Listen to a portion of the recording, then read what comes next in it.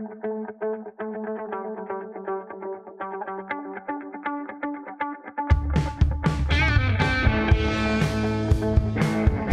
and welcome to the Left Hook Larry podcast. I'm Greg Checklin and I'll be joined alongside Ewan Chapman. This week we're going to be discussing Josh Taylor's historic victory over Jose Ramirez to unify the super lightweight division.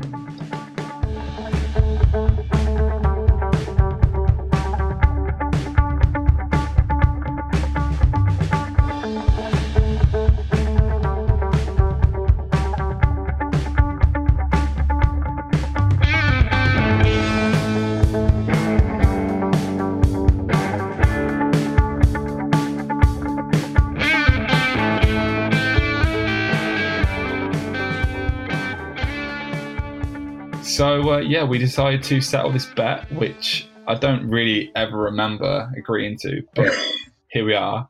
I thought I was just coming in for a nice little session on the pads, really get me used to, really learning how to box, essentially. I'd never even stepped in a ring before, but being the man that I am, I'm, obviously scared of no one, and I got my gloves on, got in that ring, and I'd say give a good account of myself. Probably about 35 seconds was the time on the clock at the stoppage. But look, these things happen. Pretty sure we agreed no headshots, but here we are. No complaints. I had said that I was just going to show you what a headshot feels like. Yeah, no, I really appreciate that. Thank you. It was a really good experience. I learned a lot, actually. Yeah. So I think, what doesn't kill you makes you stronger. And despite me rolling around in pain for the next few days, it was a really good experience. So I appreciate that. Thank you. Well, it was. I think I'd gone there with the intention of, let's just do a little bit of training. But then when I read back through all the messages that you'd sent me, how world class you were and how you were going to stop me, I just thought, right, that's it. I just got to show him. And the thing is, I've watched it back as well, and I don't think I looked like I was actually putting it on you that hard. Like I definitely wasn't trying to kill you. No, but it was just a little play around, and just to show you kind of what boxing's like. Yeah, it was good fun. It was good fun, and it's a good lesson to learn. You've took a punch now. Yeah, and now I realise I've got no chin, so that's good to know. No, it was the body shot that was the main issue. Yeah, wow. As I said, that was not in a fun place for me. That's somewhere I've been injured in for ages. Okay, here we go. Yeah. Wow, look, am I saying that things could have been different? If you'd hit me somewhere else? Look, I'll say you knew what you're doing. You'd done your research. You knew yeah, because that curling up in a ball technique seems to be really effective, actually. I mean, that was dangerous. I call that the human armadillo. I thought fighting on the inside was easier. It is really difficult. I just don't know what to do. It's actually, I thought one thing that surprised me, I thought it'd be quite easy to wrap someone's arms up and stop them from punching on the inside. Really not. It's not. They won't just let you do that, This is when you said 20 seconds, all I have to do is tie you up it's not that easy. If you don't know boxing, you won't know how to stop someone. Yeah. And the thing is as well, I hope from that experience you've kind of have more of an appreciation. And by no means am I a world-class boxer. I'm probably a pretty standard level amateur boxer. There's a lot of people that are a lot better than me. So that's the thing. It's kind of I just wanted you to kind of have that appreciation for how tough of a sport this actually is. I think you can watch it and go I can probably do that. I can do a few things it is a different level. Yeah. No, absolutely. Obviously, you always know that, but then to actually experience it is another thing. It was the same when I started doing Brazilian Jiu-Jitsu, and you're if guys who have got a little bit of experience as a sort of low-level blue belt are absolutely destroying me, it shows you the levels that there are to this. Then what would a purple belt or a brown belt do to them, and so on and so forth. And it really gives you appreciation of the levels of what you're doing and how difficult things actually are versus what you're seeing and what you think you can do versus what you can actually do. But no, I was under no sort of illusion that I was a better boxer than I am. But it was maybe even harder than I thought, I guess. Yeah, well, the thing is, from now on, now I want to build you up and get you to actually good level boxing, because there's so many I'd say the main issue was just your balance and your position, and maybe just I've got to get you more used to actually just facing a punch rather than turning and running from a punch. It's just genuine just that holding that base, standing strong. I think that's the main thing that going forward we're going to work on. I appreciate that. Well, you're right though, because that's, again, it's so easy to see it once you watch your video back, but how can I see what you're throwing if I'm not turned, if my head's turned away, Yeah. But, and just feet positioning. You was one foot was crossing over the other. Yeah. It was like you were doing the Macarena. So yeah, we got we just got a nice strong base. And I think when Richie Woodhall was training Rio Ferdinand for his apparent boxing debut. Oh wait, was it Richie Woodhall? No, sorry, it was Johnny Nelson. Oh wait, no, it was Richie Woodhall. It was Richie Woodhall. He said that for 6 months they just worked on footwork, and that was all they worked on. Didn't even throw a punch, just literally get used to holding your feet. And that is exactly the reason, because you can't do anything in boxing. You can't throw a punch unless you hold your feet properly and you move properly. So yeah, I'm going to take a leaf out of Richie Woodhall's book and stop beating you up and start getting you moving those feet. Thank you, mate. Thank you. I would love to know how to throw a punch next time. Definitely help. Yeah.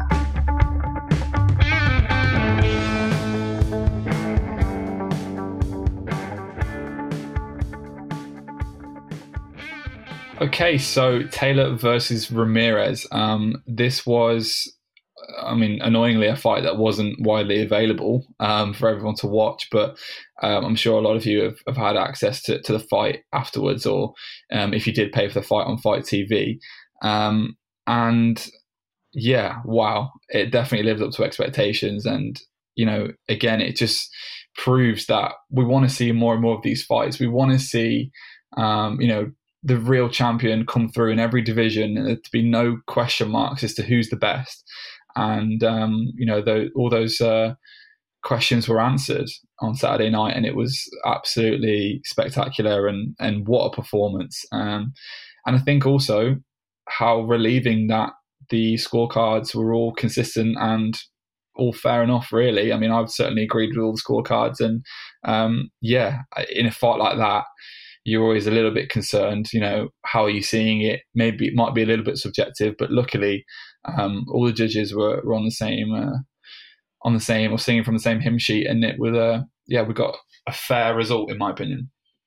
Yeah, it's just great that we're actually getting top quality fights, undefeated fighters going up against each other, unifying divisions. There's the massive black cloud hanging over the event, which I don't want to start off on, but the fact that it wasn't shown on British TV, it's an absolute just genuine travesty and such a shame. But yeah, the fight itself was just brilliant, just really top class. Yeah, but the issue I had with the fight was the referee, and Kenny Bayliss, I felt, was giving Josh Taylor a hard time, trying to get too involved in the fight, touching fighters and pulling arms out in areas where he shouldn't be. And was that, trying to help Ramirez out? Was that trying to give him a helping hand? Potentially. Ultimately it led to the second knockdown. So in fact, Kenny probably ended up helping Josh out. But on the track of scoring, I don't know. For me, I thought it was a little bit too close, because I had it 7-5 Josh. So then with the 2 knockdowns, what does that come out? 7-3. So 4-point gap. So I think my initial reaction at the time, probably a bit more one-sided, just wanting Josh to do it, was, this is a piss take. They clearly wanted Josh to win. But then going back now, I can kind of see it. But I do still think that for Top Rank, for Bob, for American boxing. Sorry, I think they probably were really hoping that Ramirez would win. Mm-hmm. So. Yeah, and you saw that in a lot of the predictions. They do the fighters predict who's going to win, and there was a lot of bias, I think, towards Ramirez. But I think it was a fair, understandable prediction. If you did genuinely pick him to win, it wouldn't have exactly been an upset. So I guess fair enough in a way. But yeah, there was a little bit of bias there. And yeah, on the scoring, I think 6-6 or 7-5 to Josh. I think I can see both ways. There were some close rounds in there. But ultimately, it doesn't matter. I think one thing I was a little bit not disappointed with, but Ramirez after the fight was saying, if it hadn't been for those 2 knockdowns, and he was saying they were flash knockdowns. I don't agree with that really. Particularly on the second one. I mean, his legs were shaky, and he got given a long time to sort of get back on his feet and recuperate, which I thought again was a little bit unfair. So for him to say that they were, flash knockdowns, and it's sort of like this, a lot of people commenting saying, "Oh, if it hadn't been for the knockdowns." I mean, that's such a bizarre argument. It's like saying, boxing. Yeah, it's like saying, "Oh, if you hadn't have scored more goals than me, then you wouldn't have won that football game." It's just, I'm pretty sure isn't that a Michael Owen quote? yeah. You got to score goals to win, or whatever he said. I don't know, something like that. Literally, but it's just stupid argument. He got the knockdowns. All right, he didn't knock him out, but that's also what amazing knockdowns they were. Like that first one, the step back right. I mean, it's just the most perfectly timed shot. And there's nothing flash about that. That is just like perfection. That is a beautiful part of boxing. That is a master of their class. And then you look at that uppercut. That's just perfect timing. It's knowing exactly when to throw shots and seeing your opportunities, and it was just completely bang on. He's just so crafty. Like when I watch him, I think the things he does, he almost like sees opportunities that other boxers don't see. Like it's very strange. It's not necessarily like he's throwing these amazing combinations, but he's throwing like the perfect shot at the perfect time. Picks them well. And he's finding just the right shot, which is. But he's it's almost like he's a 50-fight veteran. It's like you wouldn't expect him to be, 18 fights into his career, or is it 19 fights now? I mean, he just seems to have such a good boxing IQ, with such little pro experience in comparison to other fighters. It's just amazing, and I think. He just does everything so well. He's such a well-rounded fighter, and you can see that when he's at range, he's got that nice jab. He's nice and flashy. He's got that nice step back right. Well, not step back left. Sorry, because he's obviously a southpaw, which makes him also much trickier. But then as well, just inside, he just seems to actually work really well inside, and throw body shots and they look hard as well. It looks like he has serious power in his punches. So he's like that full package of just brilliant fighter, just an amazing technician.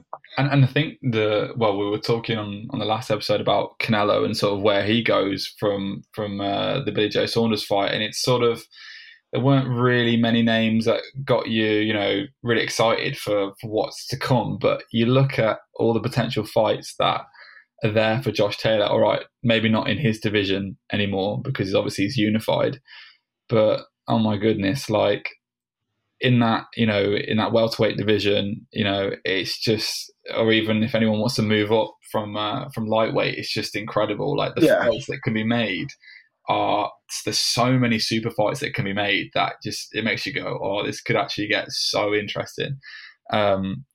Particularly in that welterweight division, it's just like wow. And I think he's got the frame for it. I think I wouldn't see any problem with him. A massive guy. He's a massive guy. Yeah. And like you look at Terence Crawford, king of the 147s. He was. I mean, did he win a world title at lightweight, or I think maybe his first one was at the same as Josh at light welterweight. But Yeah, I mean, I don't think there's any issue with Josh moving up. He's a big guy. This was the first since he's been with Ben Davison. His wife's been doing his nutrition, so he didn't even have a nutritionist. It's only now in his last 2 fights partnering up with Ben that he's actually got a proper nutritionist in. So just little things like that are definitely going to help him to level up his game. But then he's like, what would I rather see? Because does he hang around and fight Jack Catterall, which so let's just say it happens in Glasgow, it happens in Scotland, they get a big crowd, they get the atmosphere, it could still be a really interesting, like an exciting fight. I mean, I think Josh Taylor wins it because I don't think Jack's on his level, but I still think it'd be, a big draw for British crowds. It'd be exciting to see Josh back at home. And then also to see Teofimo Lopez, who's obviously a massive guy down at lightweight, potentially move up and fight. I think they're probably like, if it was to hang around, would be the ultimate kind of path for me, and I would love to watch those because I do think he's got enough to beat Teofimo as well before he goes on to move up. And the fights that are at welterweight are just ridiculous. But I'd want to cement himself as like the ultimate king of that division. Yeah, probably beat up Teofimo and then move up before we see him take on Crawford and Spence and maybe Pacquiao. Yeah, and I think as well, like when you consider the way that he's done it, I mean, a lot of fighters nowadays are sort of taking the path of least resistance to get to where they want to be. To sort of fight for a vacant title, to then have the opportunity to fight someone else who's got a few titles, would be their sort of ideal route to unify a division. Whereas Josh has just taken, some of the most difficult fights at every stage of his career, and he's just not messed around. He's not wasted his professional career, and he's taken tough fights, but fights that have basically got him to where he needs to be in the quickest amount of time, really. And I think that is what's particularly impressive about how he's gone about it. He's really not shied away from anything. And there's a lot of talk at the moment as to how fighters go about it nowadays with their professional career. Have the days disappeared where you sort of just basically, have 20 throwaway fights, fighting tin cans, and then use that to get where you want to be. But ultimately, most fighters have to do that, because if they didn't, then their professional career would be so short, and realistically they wouldn't be lasting very long, because they'd just be in these really tough fights and they wouldn't make much money.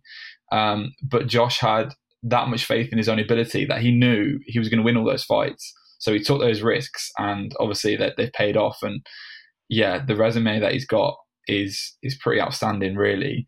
I guess, like we were saying, in terms of the fights that can be made, the only thing that might be missing is just a household name, because we know how good those fighters were that he's beat, but do the general public know? And does the general public even know who Josh Taylor is another issue, really. That's a worrying question, Greg. That's a worrying question, but it's probably true. But I was thinking, like, who to compare Josh Taylor in his career to, and you can really compare it to, like, Usyk went on, he unified the cruiserweight division. How much of the general public knew Usyk at that point? I'd say pretty much no one. It took the fights versus, Tony Bellew to actually make him that kind of household name. So I think that's Josh Taylor. He's unified the division. Us boxing fans, I'll include you in that, Greg. Us hardcore boxing fans, we know how good Josh Taylor is. I think he's just now, getting the name, just your average Joe on the street. Who does he know? He knows Pacquiao. Who else does he know? To think, probably in that welterweight division, how many people know Terence Crawford in the UK? You just need that big name. Probably. Like, does he deserve probably a slightly? Well, is Pacquiao an easy fight? But he deserves that mega fight where he's probably going to win. Mm-hmm. So I think that's the kind of name I wouldn't be so opposed to seeing him fighting. Mm-hmm. Yeah, no, definitely agree, and I think he deserves it. He deserves all the money that you'd get from a fight like that as well, because he is the best. So why not milk it? You see like AJ does with every fight that he's in, fighting guys that are not even half as good as some of the opponents that Josh has fought. So he deserves a fight like that where, let's be honest, he'd be expected to win, but he'd make a lot of money from it. So. Yeah, I definitely agree with you. And I hope he does go on to make a lot of money now. And I hope to God that we can get him on some proper big British shows. And it's almost as if Bob doesn't care too much about the British fans, really. Because why wasn't Sky or BT holding that fight? Yeah.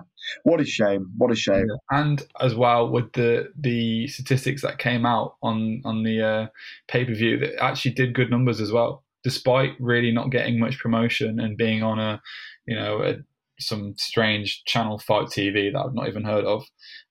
It did very well, very good numbers. So imagine someone like Eddie Hearn promoting it. It's like, makes you just think, wow, what a missed opportunity. But yeah, is what it is. And that's the thing. If Eddie Hearn had Josh now, imagine like the pedestal that Eddie Hearn puts fighters on. And I know it can be infuriating, but for Josh Taylor, how great that could be, and how well he could be promoted. And it's almost a shame that he gets. Well, it seems like a harsh thing to say, but it's like he's wasted with Bob Arum when he should really be a British star. He should really be top of the food chain.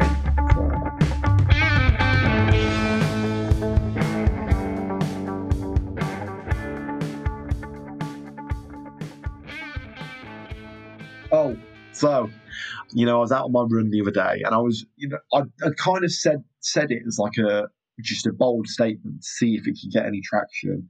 And then I started to think about it, and surely it must be true. So I was having this conversation with my brother. He was on the last episode of the pod, if you want to go back and listen to it. But wow. Of our generation, of who we've seen boxing, so who we've watched with our own eyes, and I've really had to try and think back. Surely Josh Taylor now has to be the best pound for pound British fighter of our generation. I mean, the only two that I had to kind of like compete with him were Ricky Hatton and Joe Calzaghe, just purely based on their name. And Joe Calzaghe never even unified the super middleweight division, so he is, so for that reason I was like, surely Josh Taylor's got to be above Jose Calzaghe. And then you got to look at, in the mega fights, Ricky Hatton against Pacquiao and Mayweather, he lost, but obviously he got some amazing wins like the ones against Costas Yu. So is Josh Taylor now, can we say, the best pound for pound British boxer that we've ever seen? Well, I guess that we've ever seen, and it sort of narrows it down quite. And it's not our generation. You've got to think we're 20 years old. Well, we're old now, 23 years old. In our 23 years, who else? So I mean, Lennox Lewis, but that's before our time. I mean, is that out of the question? Is that too long ago? Well, I'd say I put him in the mix, but then I'd never actually watched him box with my own eyes. Like, I'd have been too young at the time. Yeah. So surely then, surely since we've been old enough. Yeah, it's difficult. He's definitely in there with a shout. Comparing him to someone like Hatton first, you got to consider. I mean, look at who Ricky had to fight. I mean, prime Mayweather, prime Pacquiao. Whether Josh will ever fight anyone at that standard is a big question. Like I said, he's got a great resume, but he's not, in my opinion, fought anyone who's like of that pound for pound greatest. So it's a difficult comparison. And then with Joe Calzaghe, of course, he was undefeated, but he had quite a sort of sheltered record. I think he's quite protected as a fighter, and sort of was quite clever in the way that he was. Richie Woodall, I'll have you know. What I'm saying, though, he was quite protected, and he fought guys at the right time. Like, obviously when he fought Roy Jones Jr., and it was a bit like, yeah. But B-Hop went on to become a world champion after Yeah, losing no, to it's fair. It's fair. I think, in my opinion, I would put what Josh has done above Joe, just because he's sort of dared to be great in a way a little bit more and just gone straight for the unification, no messing about. And I think that has to mean something. So I would put Josh above Joe. Comparing with Ricky Hatton is just a difficult comparison. It is very difficult. It's just, when you compare that competition, it's difficult to then say who would be better, really. But yeah. Well, I think the next 2 years are going to be the defining years, because realistically, say he goes on and he beats Teofimo Lopez, he beats Spence or Crawford, because those guys are kind of that level. Like they're probably going to be like world greats. Like Terence Crawford already is like an amazing fighter. I think that's the thing. If he beats them, then I think we can like properly put him as number one. Yeah. Well, it's one of them things as well, isn't it? Where like you do wonder sometimes. There's certainly a little bit of a bias, I think, when a guy's actually fighting now. I think it's easier to compare when he's finished, when his career's over. I think it'd be clearer as to whether he would rank as the pound for pound best. Also, another similar thought, totally off track. Pound for pound is the most stupid phrase ever, because obviously when I comparing like Anthony Joshua and I don't know, Ricky Hatton or someone tiny, obviously I'm assuming pound for pound. I'm not saying that Ricky Hatton would beat Anthony Joshua in a fight. Like, don't you think it's such a redundant phrase? The way I always picture it in my head is, if you got like a machine and say you put the guy in the machine so everyone is exactly the same height and weight.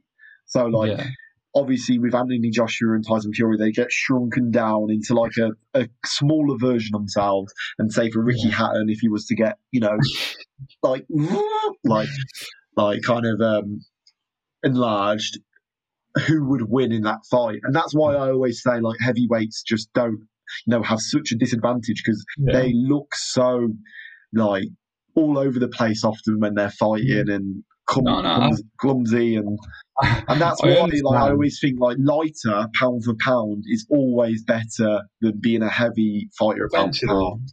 Essentially. Because you like a heavyweight boxer is never going to be a nicer, cleaner, more technical boxer than a flyweight. Because a flyweight has to be so technical because they're so small. Yeah.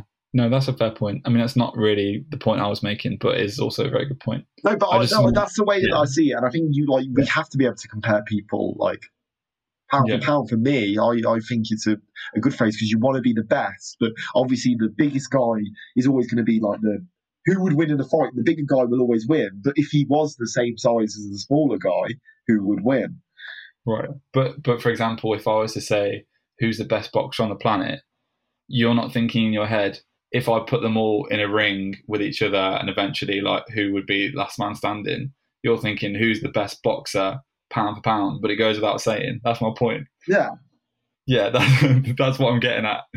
Yeah, okay. Yeah, you see what I'm saying? No, it's just a pointless thing to say. Yeah, is what. Well, anyway.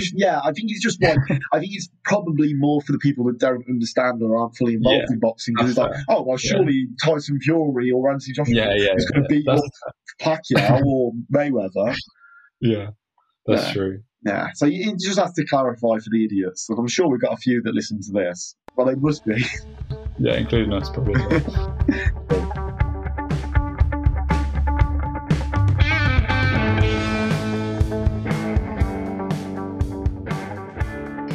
Yeah, so I heard you had a good night on Saturday then, down the Sky Dome. Yes, back in the Sky Dome in Coventry for the boxing. It's been a long time coming, and it was just amazing to be back. They did about 500 tickets for the fight. So I'm not sure how many they usually get in the Sky Dome. I think it's about 2,000, maybe 2,500 seats in there. So in no means was it packed out, but the people that were in there made themselves well known. So obviously I got tickets to go and see Vulkington-based fighter from Bedworth, from Coventry, River Wilson Bent. And I think out of the 500 tickets, he probably sold 300, or if not more, because really the atmosphere for him was just just especially coming out of a pandemic, it was ridiculous, and it was so. I mean, I was going to say, you could hear it. You could hear, how many fans. I've listened to it back, and it doesn't do it justice, because in the moment, I mean, it was just like you could feel it, and I haven't had that feeling in ages. So it was so good to be back. So I mean, there was a few guys on the undercard that. Have you heard of Idris Virgo, the Love Islander? Oh yeah, yeah. He's a Mick Hennessy fighter, because obviously it was a Mick Hennessy show, so it was shown on Channel 5, and he was fighting on the undercard, and he's quite a controversial figure in like pro boxing, especially around like the Midlands area. And yeah, he went in with his Apollo Creed shorts and his Apollo Creed haircut and mustache, and really was not anything superb. He actually fought the same journeyman for the second time, Lewis Van Poch. Which, why would you fight the same journeyman twice? That's just an exhibition at that point. No, genuinely, I mean, why would you possibly fight the same journeyman again? And he had like a 6-round war with him as well. It was a 6-round slugfest with a journeyman. That's a bit embarrassing. And I see Idris like causing a lot of stir and calling out guys like River and saying that he's actually too good to fight River.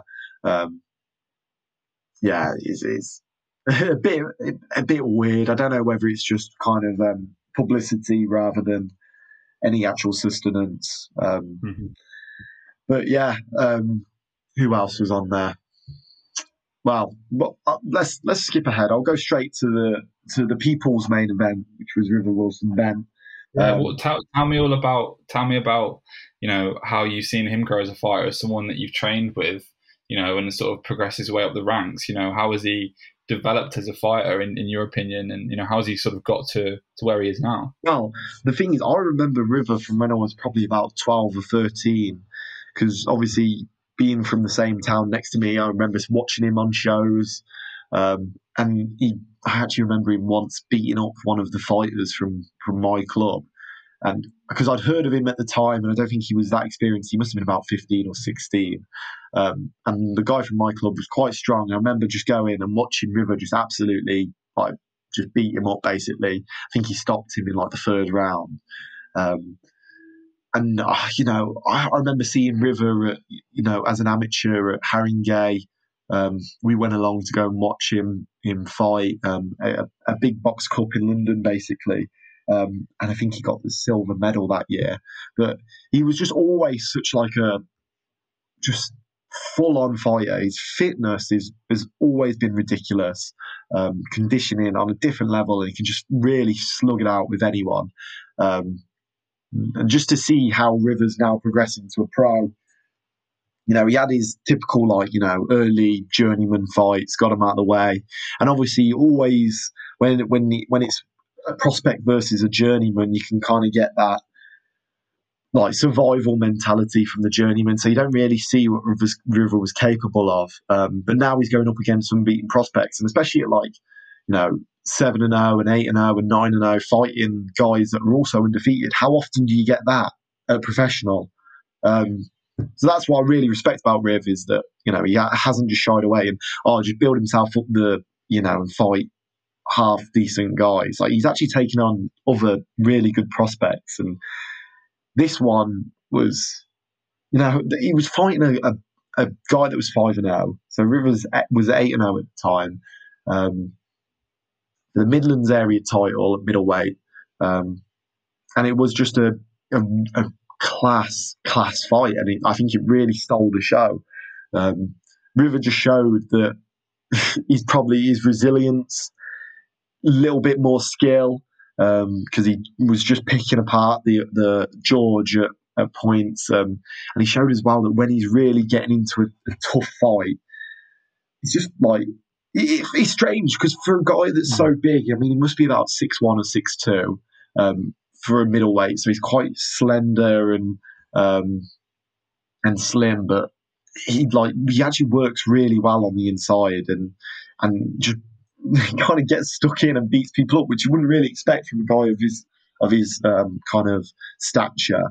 But yeah, I mean, it was phenomenal, and the finish itself was. It was just showing like that kind of like killer instinct where when like a shark, when you sniff blood, you just straight in on him. And I assume you've also watched the fight and watched the stoppage, because it did just seem a little bit brutal at the end. Yeah, I mean, I thought it was quite late stoppage, really.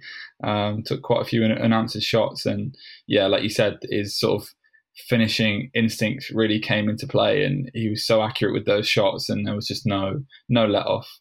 And yeah, I thought it was a little bit late, but you have to keep going until the ref pulls you off. So he did the job, and it was fantastic. And obviously I was really excited watching it and being sort of proud of watching someone from Coventry, from Bulkington / Well, he's a Bedworth lad, but he trains in Bulkington. Yeah. Well, that is the small village that I'm from, which is It is a small village, so to have someone kind of representing it on a Channel 5 show. Well, my point was that I felt proud, watching him. I can't imagine what you felt. So it was great to watch, and it makes you really excited for what's to come for River. Yeah, and that's the thing. I mean, you released an interview from Peter Fury, where Peter Fury was saying that he thinks he's world class. He has world class finishing. And when you're getting that kind of claims from people with that kind of knowledge, and it does just make you think, how far really can he go? And I definitely think he's got that potential. I see him being an English champion. Mm-hmm. See him probably getting a British title, and then once he's got there, we can probably say how much further can he go after that. It is exciting. It's exciting to be involved in that experience, and to feel like you're along on the journey. Thank you very much for listening to the Left Up Larry podcast. We'll be trying to put a podcast out every single week. I hope you have a great day.